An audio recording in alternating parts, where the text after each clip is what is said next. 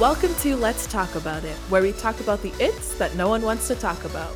We are question-based and conversation-driven. Hi, my name is Olegia Nozier. Hi, my name is Paula Camacho. Thanks for hanging out with us two immigrants who have a whole lot to say and a whole lot to learn. Hello, everybody, and welcome back to Let's Talk About It. My name is Paula. And my name is Olegia. And today we have with us Olegia's cousin for guests. Guys, say hello to our audience, please. Hi. So we are joined by Jasam and Nini. I'm very excited about this episode. Yeah, me too. Because it's going to be great and they are wonderful people. So, Nini, can you tell us how old you are? 7.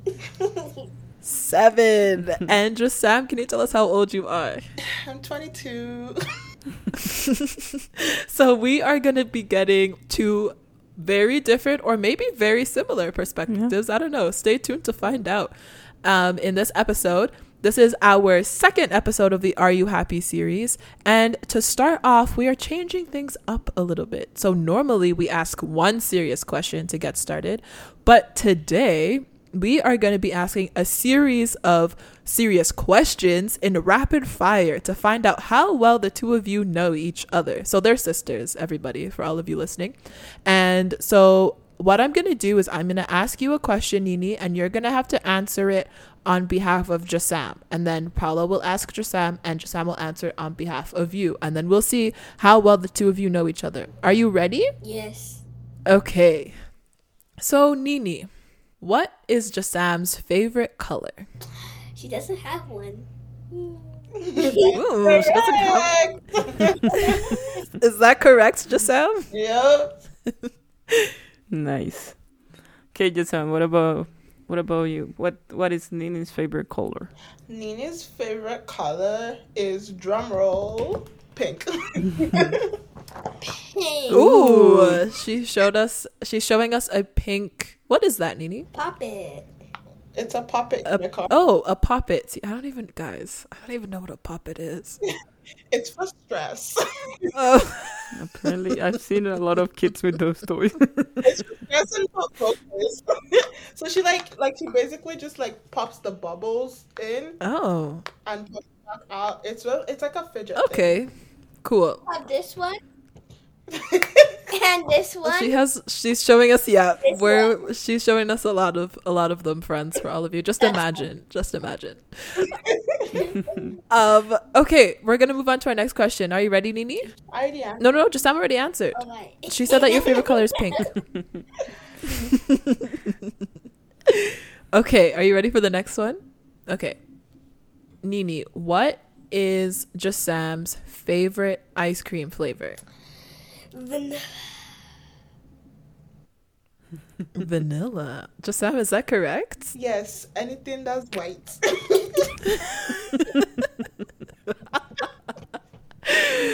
Okay, Jasam. What is Nini's favorite ice cream then?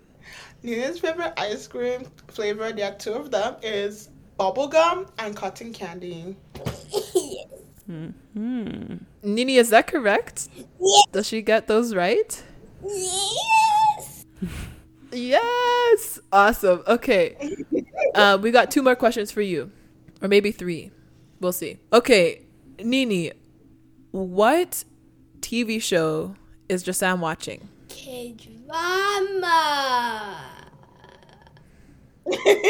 K-drama. Jasam, is that correct? Yes, I'm always watching shows from around the world. If you want to check out the K-drama, it's on Netflix. It's called Mad for You.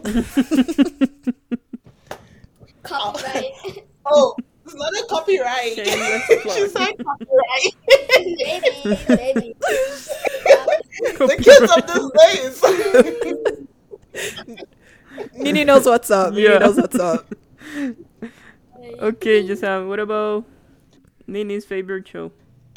Nina's favorite show, okay, is possibly Funny. Oh, no, I think it's, what was the other one? Can't remember the other name, but Nini always watches people gaming. So that's all I know. Yeah, correct. Incorrect. Okay, it's incorrect. The Nigerian is coming out. Cadet? Incorrect. Okay. Okay, I Nini. watch F-Mao. You watch what? F-Mao. Oh, I don't even know what that is. Okay. we have we are gonna close out with this question. Nini, what is your favorite thing about Jasam? She buys me stuff. I feel like that's Is that true, Jasam? Does that check out? yeah, that does check out. It's the only thing she likes about me is that I have money. Other than that, she leaves me alone. Only when she wants something that she comes to make this sound, but it's okay. It's fine.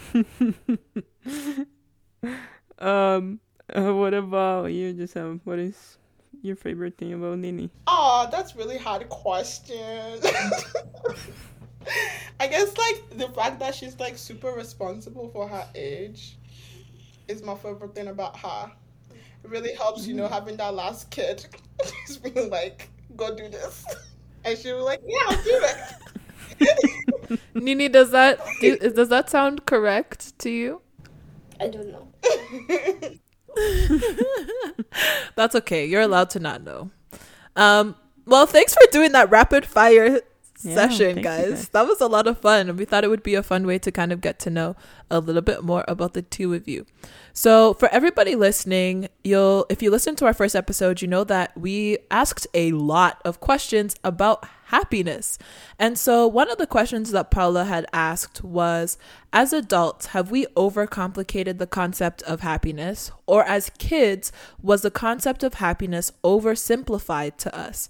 So we wanted to get a snapshot of both of those perspectives, and that's why we've called Jasam and Nini on here to join us today. So we're going to ask Nini some questions first, if that's all right, Jasam, and then we will get more into this conversation. So I'm going to hand it off to Paula to ask the first few questions. Yeah. Okay, Nini. So, what is happiness to you? It's like my friends. Happiness is your friends? Yes, And what about them makes you happy? they're nice. I love that. It's important. It's important to have happy friends. And I'm sorry, to have nice friends that make you happy. Mm-hmm. So then what do you do when you're sad? Eat candy. Eat candy. What kind of candy do you like to eat? Cotton candy. And does that make you feel better? Yes. That's awesome. Okay, so we have another question for you then.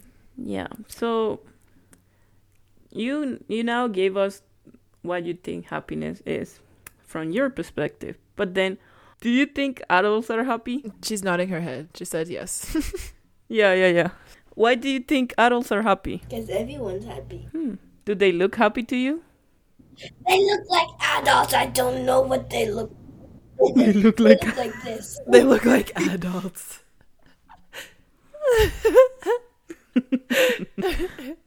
No, that's very, very, very fair. Is there anything else you would like to talk about in terms of happiness with us today, Nini? No. No, you don't have anything else? No. Okay. That's fair. That's cool.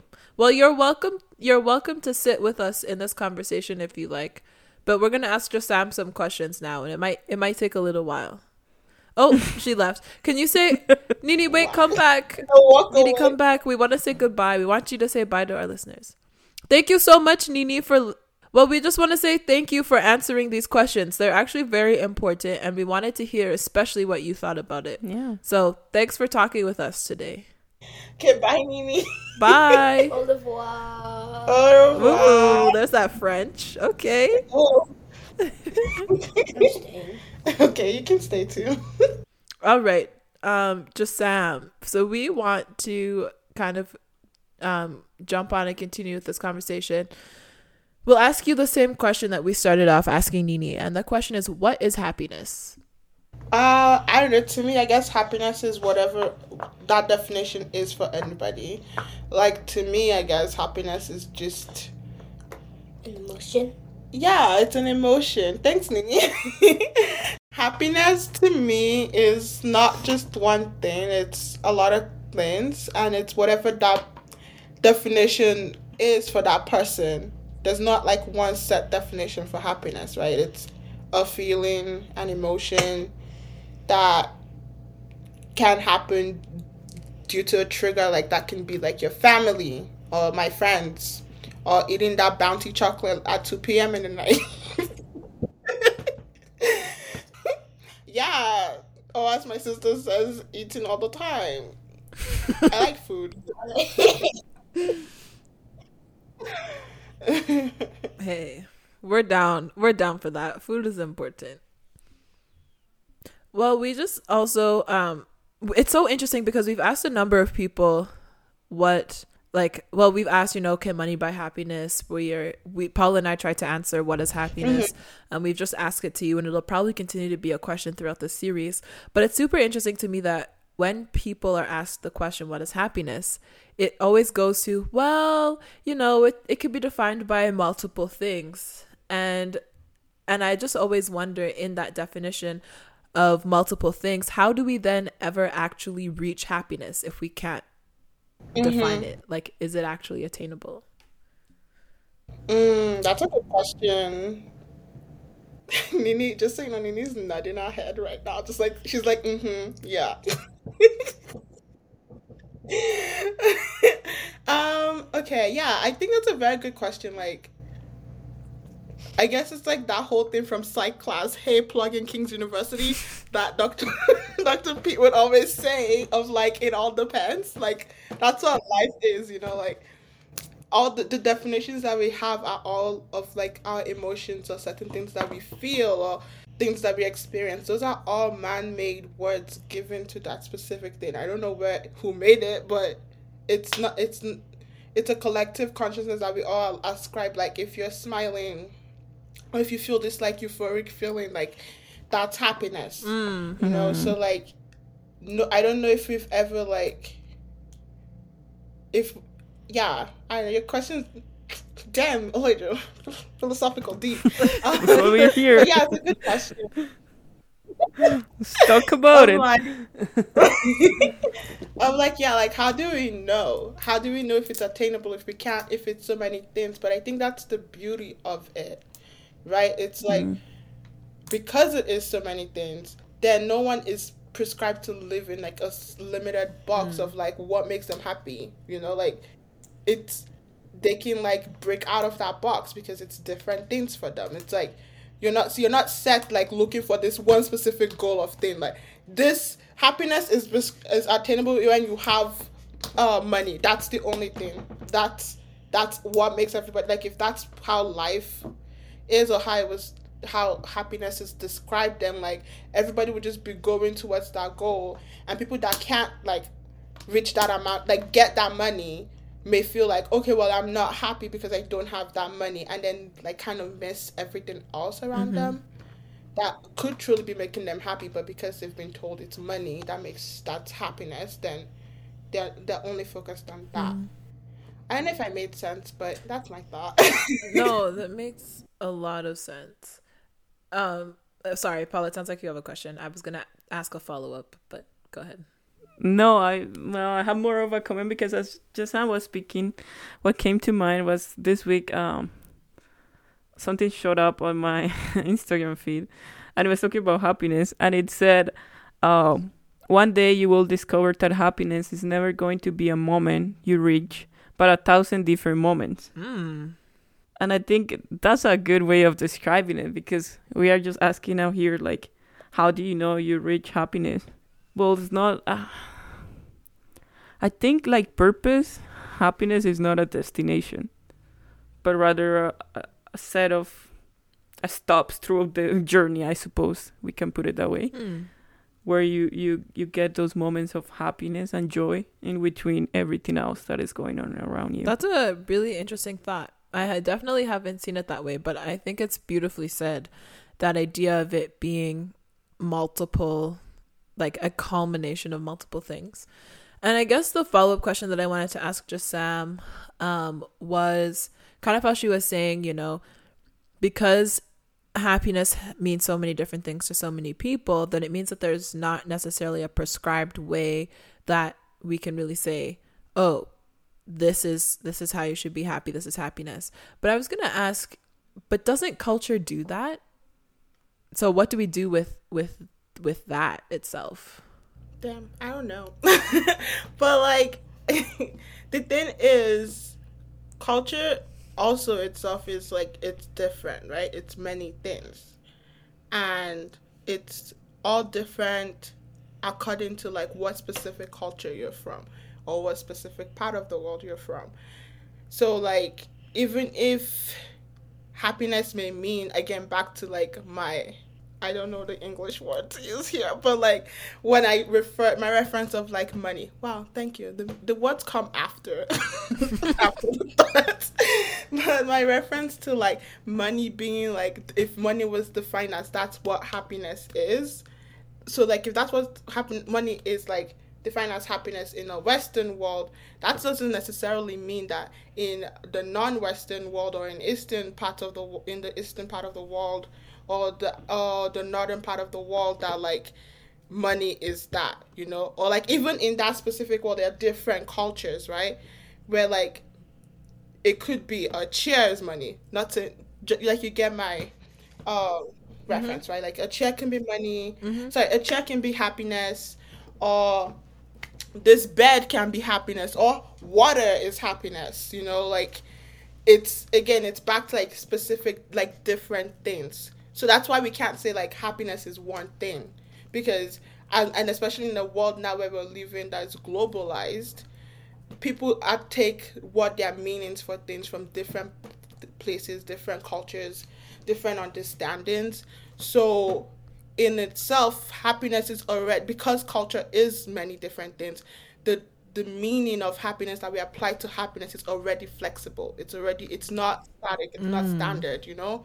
So in that way, like, we can't set it as one thing. So I love the fact that you went in this direction, because when Paula and I were thinking about this, we were also very interested in that idea of, you know, intersectionalities and how that kind of plays into a person's ability to understand or experience or conceptualize happiness. And well, audience, you may not know, but Jasam actually did a double major in psychology and sociology, and she currently works a job where she is required to really be aware about how social and intersectional factors play into mental health and well-being. And so what a wonderful person to have to kind of speak to these issues.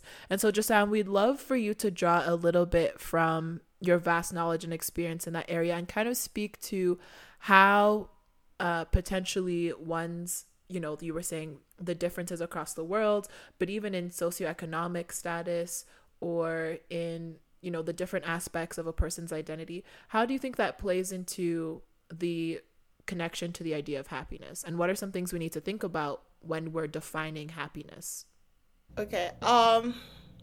So because like what you said of me working in a place where I have to like take in corporation like of their social identity, social, cultural, economic status of like the people that I work with, and how that affects their life and how they make interactions, it's definitely for sure opened up my eyes to like how people live their life, or how people make meaning of things, and what those meanings like end up being for them, and how they like, how it sets up how they live their life and interact with people. And if for example, if someone grows up in a societal environment where no one around them is having, I'm not even gonna say has happiness, I'm gonna say like, if no one around them is putting out positive energy, or putting out positive behaviors that they can like see and understand and make meaning of, and it's constantly like negative surroundings, negative energy, negative thought process, and a negative way of like building your own identity, it doesn't like open up doors or like create a path for that individual to then attribute those meanings, because all they've seen attribute those meanings to something positive because all they've seen is like negative, right? So when they grow up, or like as they're growing up, the interactions they have with people are constantly on the defensive, right? They're constantly struggling. Okay. Like even when something good happens, it's like they can't trust it. So because they don't know what that means. They don't know what good means. They don't know what that feeling is. So they may feel good inside, but they don't trust that feeling because it's unknown to them, right? So in that sense, everything, if it's not stopped, or if it's not like cultivated, you can't attribute meanings to certain things that are positive or good because it's not cultivated. You don't know it. You haven't lived that. It's not a collective consciousness within your group of people, right? So like my job has helped me open up, and that's really what we're trying to do even at my job, at my workplace, is like the basis of what we're trying to do is to re-socialize the individual so then they know what it means to have a healthy coping skills and healthy living skills, right? So that when they go out into society, and we're starting at a young age, so when they go out into society, they are able to define what happiness means to them. They are able to define what having a good life means to them. They're able to define what having good relationships means to them, or what that relationship should look like, right? So I think it all goes back again to that like nature nurture thing of just like, yes, there's factors especially in our world where now like we're open up to more like looking at things psychologically, of like there's mental health issues that are incorporated into how we grow up and how we shape ourselves and how we make meaning of things. So someone can have FASD, someone can be which in that's a whole thing on itself, right? Because if you have FASD, you can't compartmentalize. Sorry, you can't categorize things. You can't like take an object and like make that mean. Like the connections or cognitive connections are just not there. Or someone can be bipolar, or someone can have a personality disorder. That incorporated with like the nurture of like the environment you're brought up in, where positive meanings aren't attributed to the right things. So then you make meanings of things when that may not mean this, like they may not be good meanings. So like how you grow up and all of that shapes how you then interact with things in your social environment. So like you can't necessarily like be able to look at like have a relationship with someone and say this behavior they're doing right now, like they bought me something because I'm on my menstrual cycle or something, like they gave me some pills and to Advil to help me like with the pain, and they gave me a warm sock to put on my belly because I'm cramping, or like they got me pads. Like if you give that to someone in the environment that I work at, they may just be like, why are you doing that? Like they may feel good and be like, oh, I'm so happy that you did that for me, but like they just like would not express that. They would look at you and be like, what is wrong with you? Like, why would you do that for me? I don't trust that, and they're not able to express that. Meanwhile, so on the other flip side, someone that has been socialized in a way that they can see positive relationships may just be like, oh my gosh, thank you. Like, I really appreciate that you did that. That makes me feel good, and they're able to express that. So, I don't know if I really answered the questions, but that's my thought. Wow, just you came in hot. So hot. No, that's so good. And I think all of what you just said also kind of goes to show like what we were saying of happiness is just not like a set definition and that's it. Because what I understand of like the way you explain it is like there are people who maybe haven't had a good interaction in the past and don't really have that concept of what happiness should look like. Not that there has to be a way in which it has to look like, but like, you know what I mean? Like you do something good for them and it's almost like this is off. Like I'm not used to this. Like there's something that I'm feeling and it feels good, but I'm not in tune with this feeling. So like it's weird for them.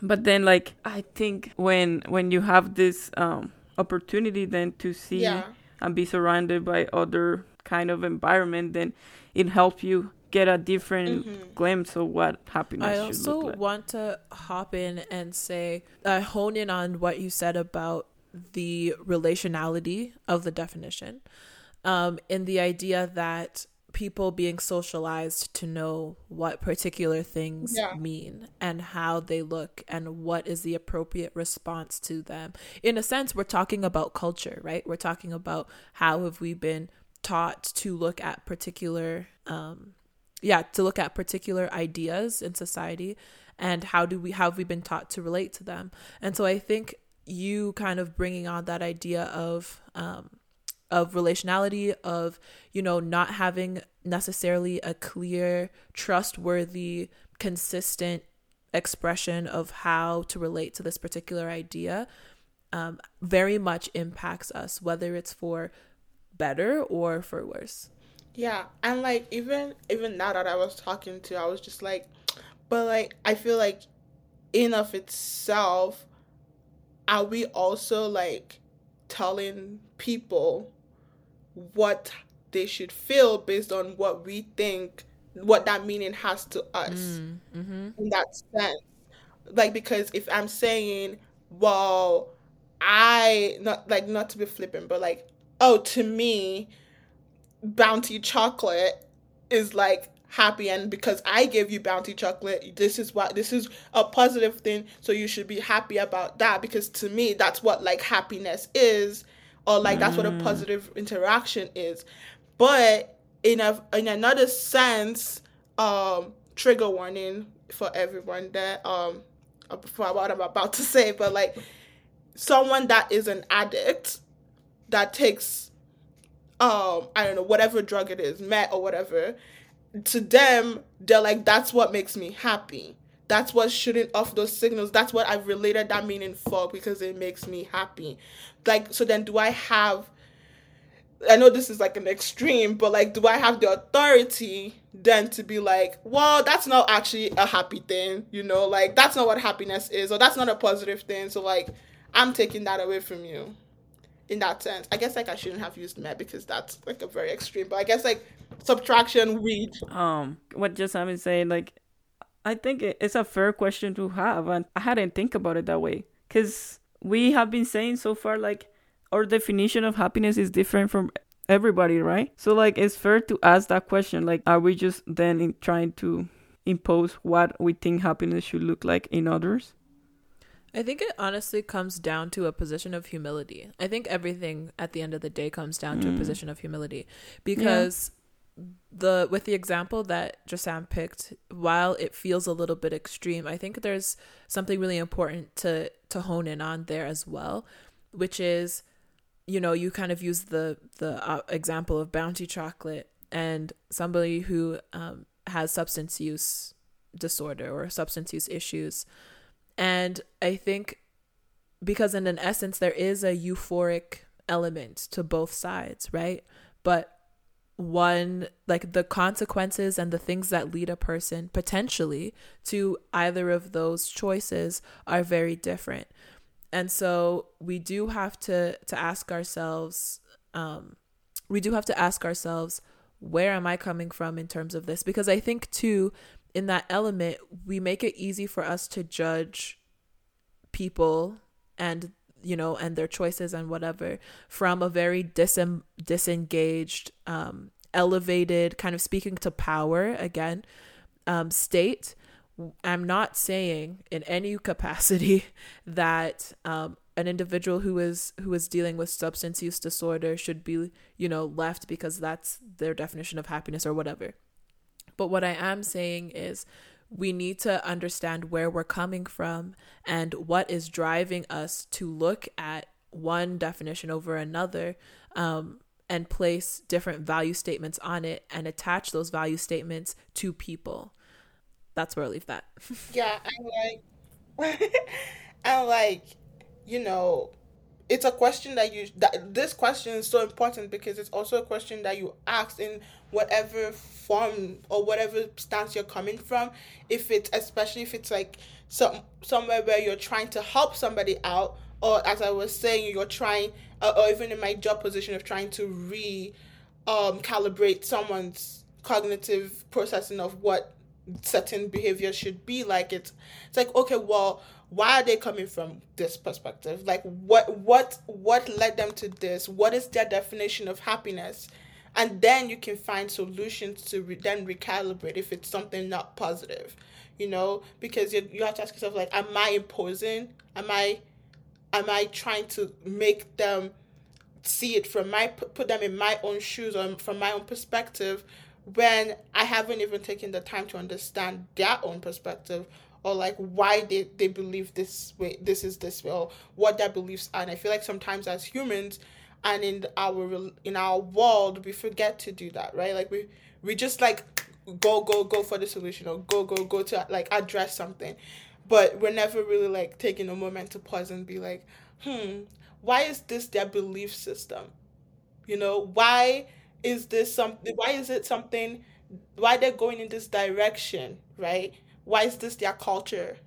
Before we start saying, okay, look, let's change it, like, let's redo everything. And I feel like even like looking at history and all of that, like colonization, like people going to other people's cultures and going, well, they're savages, so like they're not really doing it the way we're doing it, so we're just gonna change all of that, but like they didn't really ask, like, well, I don't know, like this may look weird to me, but like why do they think it's this way? Like, why do they do that this way? It creates less problems.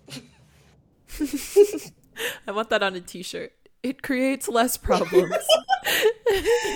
But it's true, right? It's so true.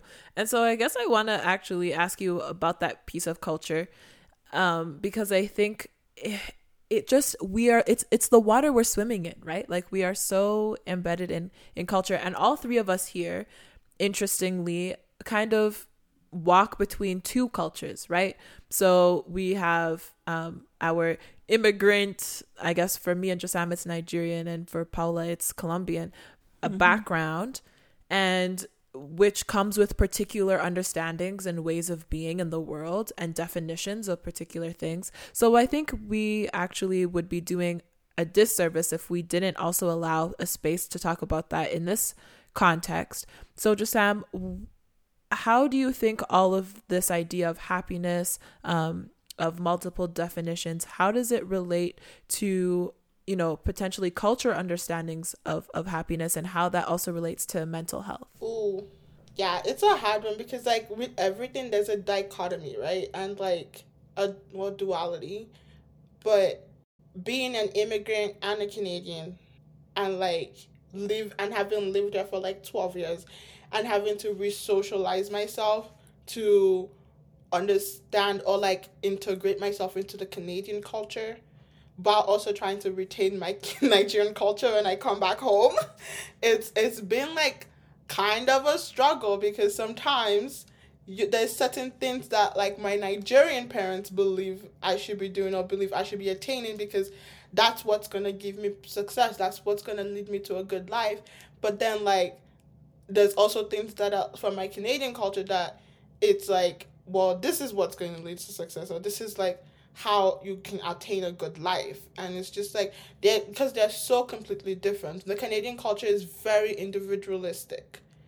While, I mean, it may say it's a collective, it's not necessarily, it's individualistic. While my Nigerian culture is very much collective. The village raises the child. You can't do anything without asking your parents, right? Like, I literally can't like buy anything without going, Mom, do you think that this would be a good idea? Like, should I get it? Or like I'm like, I want to go. Even now I'm trying to apply for schools. I'm like, I have to give my mom the list of schools so we can make a decision together. And like, but like in what I've heard from like other friends and stuff, like they pick what they want and then they go do that. And it's like very much like the decisions I make affect my life, and it's only affecting me. But then in the Nigerian culture, it's like the decisions I make affect my family. Like my parents right now are doing stuff in Nigeria, but we're doing it as a family, right? Like I contribute to it. I put money in because that makes me feel good, right? That's like, dang, I'm helping my parents. Like I'm like I'm old enough now to, that's making me happy. I'm taking care of my family, right? But like sometimes, or like, or at least in my own perspective, this may not be what it is, but in my own perspective, it's like sometimes kids that grow up here, and this is not like a drag on anyone, but it's just like kids that grow up here, it's most like if their parents ask for money or something, it's kind of like, that's my parents, like that's your own thing, it's separate from mine. Or like even like kids that I knew, their parents didn't like help them with paying for school, right? It's just like, it's that mentality, like you've grown up, you're 18 now, go and like go and see the world for yourself. And then they're left to like kind of figure it out and like do it for themselves. But in like in Nigerian culture, that's not something that would happen. If my parents, like even if you've turned 18, you've not left from under the care of your family until you start your own family, right? So like, yes, you're an adult and you can make certain choices for yourself, but it's still kind of like under the cushion of like your parents, so they will help you in doing that. And I'm not saying that that's like the Canadian ways, like that my perspective of the Canadian ways, like everywhere for everybody, is just what I've seen, right? And so in of that self, like it lives, I think that it leaves like the individual, the kid or whatever, to kind of struggle a lot, like the kind of figure it out for themselves. And that can lead to like a lot of like mistakes, which that's fine. Making mistakes are fine, but it's just kind of like you feel like you're alone and like you can't like ask for help necessarily. And I've seen a lot of my friends and people I know being like, oh yeah, like I don't know, I kind of struggle to do this, or like I can't necessarily go to ask my parents for help. And even when they talk about their parents, it's not like, or their family, it's not necessarily like in a positive way. It's kind of like they had to like do all of these things. They're not talking because when they ask for help, it's this, or like they can't even ask their parent to like watch their kids for them or something. And it's kind of like a whole other thing. But like I don't necessarily feel like that, because I know that if I went to my parents and be like, I need help in this, I need you to help me watch this kid, they will do it. Like even now, if my aunties or uncles ask me to watch their kids for them, it's kind of like, like the collective, I would say, yeah, sure, like everyone is helping in the community, and that helps in like lessening like in relation to mental health, it kind of like helps in like you feeling like you can reach out to someone. Whereas like I feel like because the culture here is so individualistic, half the time people struggle on their own with that like they don't have that light bulb in their head that's like, oh, I actually have people around me that I can ask for help. I actually have people around me that I can go and talk to. Like they feel like they have to struggle by themselves, and that's not the case. So I think you've done a really good job of kind of highlighting the back and forth, and kind of what I'm seeing too, or thinking about in relation to your response is, on the one hand, there's that deep sense of connectedness, of support, and the ability to kind of reach out to the people who have supported you and have encircled you in a way. But on the other hand, because of that, there's then a responsibility to ensure that that collective is happy, to ensure that that collective approves of what is going on. Whereas on the flip side, in typical North American Canadian hustle culture, shameless plug for our last series, y'all, there's that sense of, oh, I can do this myself, or I have to do this myself. And so there is a sense of, who do I go to when I do need that support, when I do need to be helped? But also there's a little bit of a freedom for you to kind of define what it is you want to do and how it is you want to do it. But then I guess my question here then is, when it comes to mental health, when you have this culture tension between two cultures, which is the Canadian culture and our background, because, and I know on a like personal level, we have discussed this topic of like how like for some reason our parents, not that they don't believe in mental health, but they're like, and it always seems like so weird to us, because then it becomes that struggle. At least for me, I know I have struggled with it. Like sometimes I'm like trying to explain to them what mental health is, like why people deal with the things they deal with, and my parents just don't seem to be able to wrap their head around the idea. For example, like I remember so clearly one time my dad asked me, like, Paula, why do people with money like struggle with depression and why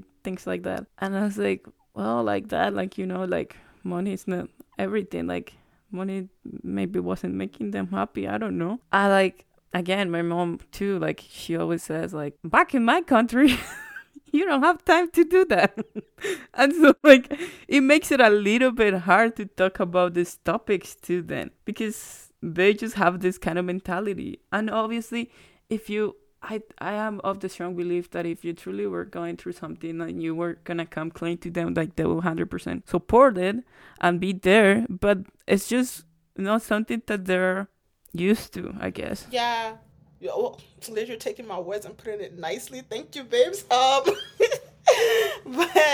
yeah, like I think that what you said is so true too, because I think that's where also that dichotomy comes from of like you're kind of like walking between the line of like, oh my gosh, like I can totally go and do this by myself versus like why can't I do it by myself versus like, oh but dang, I can't do it without my parents knowing. And then I know like I be struggling with that all the time of like, dang, I could really just go like I can go do this and like not really necessarily ask for permission to do it, but I'm like, dang it, but like and then I don't make a decision. So it's just like, yeah, the lifestyle. I think it also has to do with the language of it, because you know, I'll have conversations with elderly family members or whatever, and me saying things like, yeah, like I know that person was depressed, or I know that person dealt with anxiety, or they had mental health issues and this is how they ended up where they are. Those words don't carry the same cultural meaning for them as they have come to carry for me. When I know that when I say they were depressed or they were anxious, I'm not just talking about the one emotion or the difficulty of the life. I know I'm talking about a chronic, real, complicated, like state of being that many people deal with and need support through. But potentially to the family members I'm speaking to, they're thinking of it as, oh, life was hard, so they were sad for a moment. Why couldn't they just get it together and not be sad? Or there's other things in life that are more important, like putting food on the table. I don't have time to think about where I feel inside my head, you know, like those kinds of things. And so I do think that I mean, we've been talking about cultural understanding here. I think the cultural understanding of the words themselves are different, and so it can be difficult to communicate when we're not coming from the same basis understanding. Yeah, Liz, you're totally right. Cause like, even my mom and I and like another person had this conversation, and like I don't know if you've noticed this, but things that you wouldn't talk about before, or like if you talked about it, they wouldn't understand it. Now I've noticed that my parents now like understand it, because again, it's that whole thing of the meaning of the language has changed for them because they've been here 12 years now, and they work in the health sector. So like it's different. If you're not exposed to it, you're not going to like understand it at all. And I don't know if this is the same for you, Paula, but like in our culture, Nigerian culture, it's not that there are not people struggling with mental health in Nigeria. There are people struggling with mental health there. But the again, meaning of the language has changed. What the behavior you're seeing is it's different. The understanding of it is different from what a Canadian would understand of it. A Nigerian would look at that someone having a mental breakdown and be like, the devil has taken over their body. It's because they're cursed. So like it's more of a spiritual meaning for them than like, oh, this is something that is like something in the brain, or it's something else, or it's the environment. Like it's not that meaning is not the same for them. And so like it's having like when I have conversations with the again elderly Nigerians here, or like or my uncles and aunties, it's like we have to sit down and like explain what it is, like in the understanding of it here, and like try and like teach them and be patient and being like, wow, while we may understand that, while yes, for you, I'm not saying that something spiritual may not be happening, but like this is also something like we have mad people. We call them mad people in Nigeria, but like I remember I would see them when I was younger. They're living on the streets. They're not dressed properly. They're dirty. They're talking to themselves. They're having like hallucinations or delusions, and would be like, avoid those people, don't talk to those people. Like maybe we would give them food and help and like water and stuff, but it was like it's the idea of just like, nope, it's the devil, you need to stay far away. But like coming here and then having gone to school here and the education I've received here has changed my mind to be like, whoa, what if that person was dealing with something that's like schizophrenia or something else that isn't just necessarily a spiritual thing, but it's something that like the environment, something may have happened that like caused them to break down this way, or something in their brain may have happened that caused them to break down this way. And you just have to be patient and explain that of like, well, this is what I've learned, and now I'm giving you what I've learned to make of it what you will, right? Because even when we explain race here, or mental health especially like in the BIPOC community, it's so different. Like it's like it's not even a thing. It's like, why are you complaining, right? Kind of thing of like, why are you saying that you just want to go see a doctor to waste money? Like that's the discourse that's out there, right? That's the rhetoric that's out there of like, like there's nothing, just go and sleep. If you want to rest, but like there's nothing wrong with you. Or why are you complaining where there could be worse things, right? Or like, just take it or pray to God. Not that to say don't pray to God obviously, but like also add other things. There's other like help that you can seek out, right? Like if you're being abused in your relationship, it's more than just like, oh well, what did you do kind of thing. Like it's not just one person. Like let's have a conversation. Let's see how we like what is causing, and then remove that person from the situation. If someone's asking you for help, they help them, right? And if someone is saying like, oh well, I feel depressed today, I feel sad, then they're like, what are you sad for? Because of what is sad? That's literally what you would be asked, right? Of just like, depression is not a thing. Right?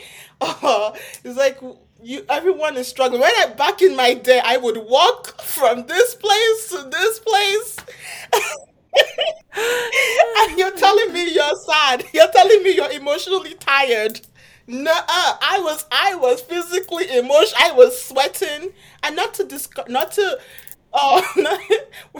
not discouraging or dismantling the struggle that our ancestors before. Because it was real struggle.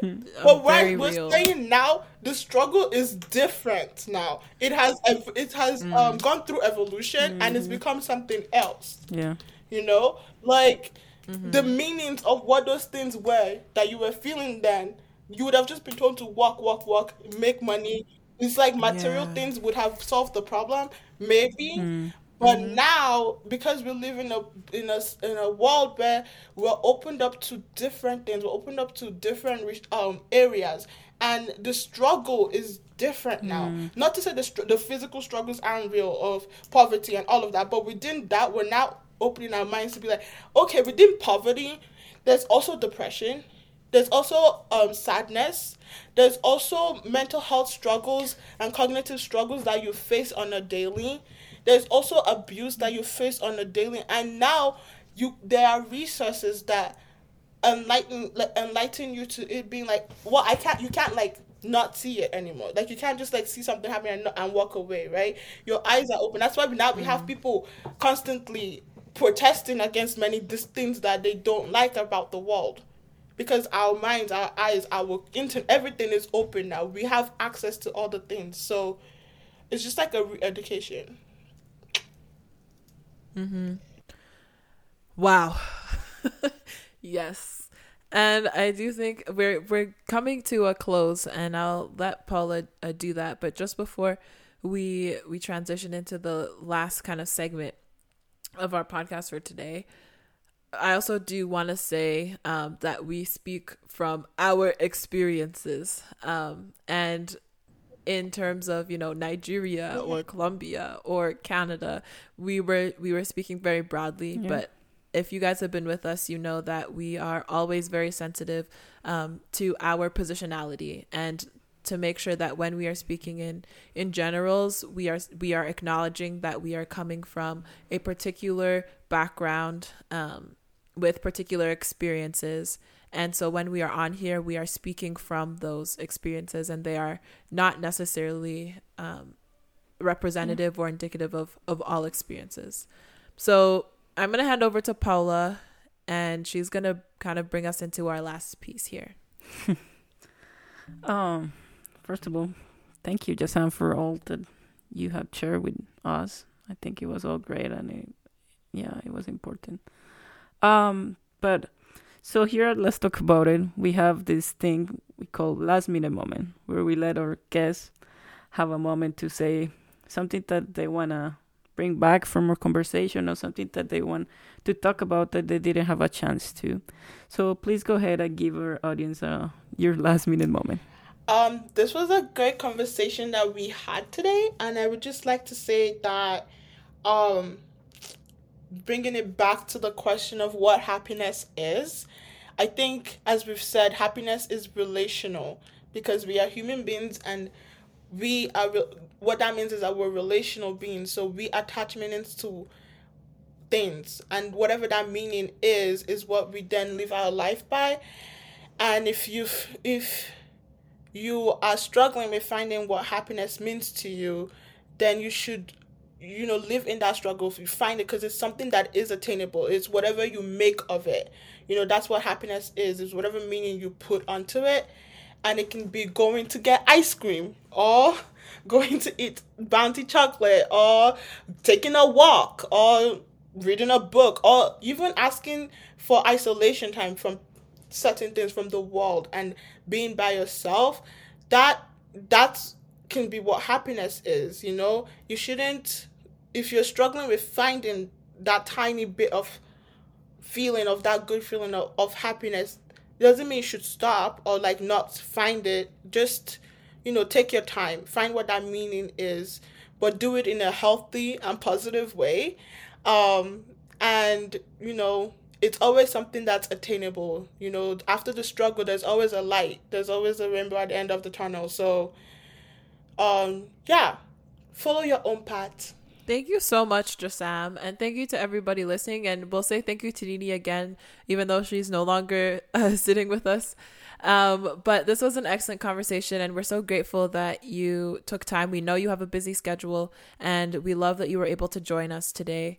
And so with that, we are saying goodbye, and we'll catch you next time. Au revoir. Adios, amigos. This is Oladra Nozier. This is Paula Camacho. And we're signing out for Let's Talk About It, whatever it is. If you would like to stay in contact with us, you can visit our website at www.letstalkaboutitpod.com or send us a quick email at host@letstalkaboutitpod.com. We're also on all social platforms, on Facebook and Instagram at the Let's Talk About It Pod, and on Twitter at the capital LTA lowercase IT pod. We'll talk to you soon. Bye for now.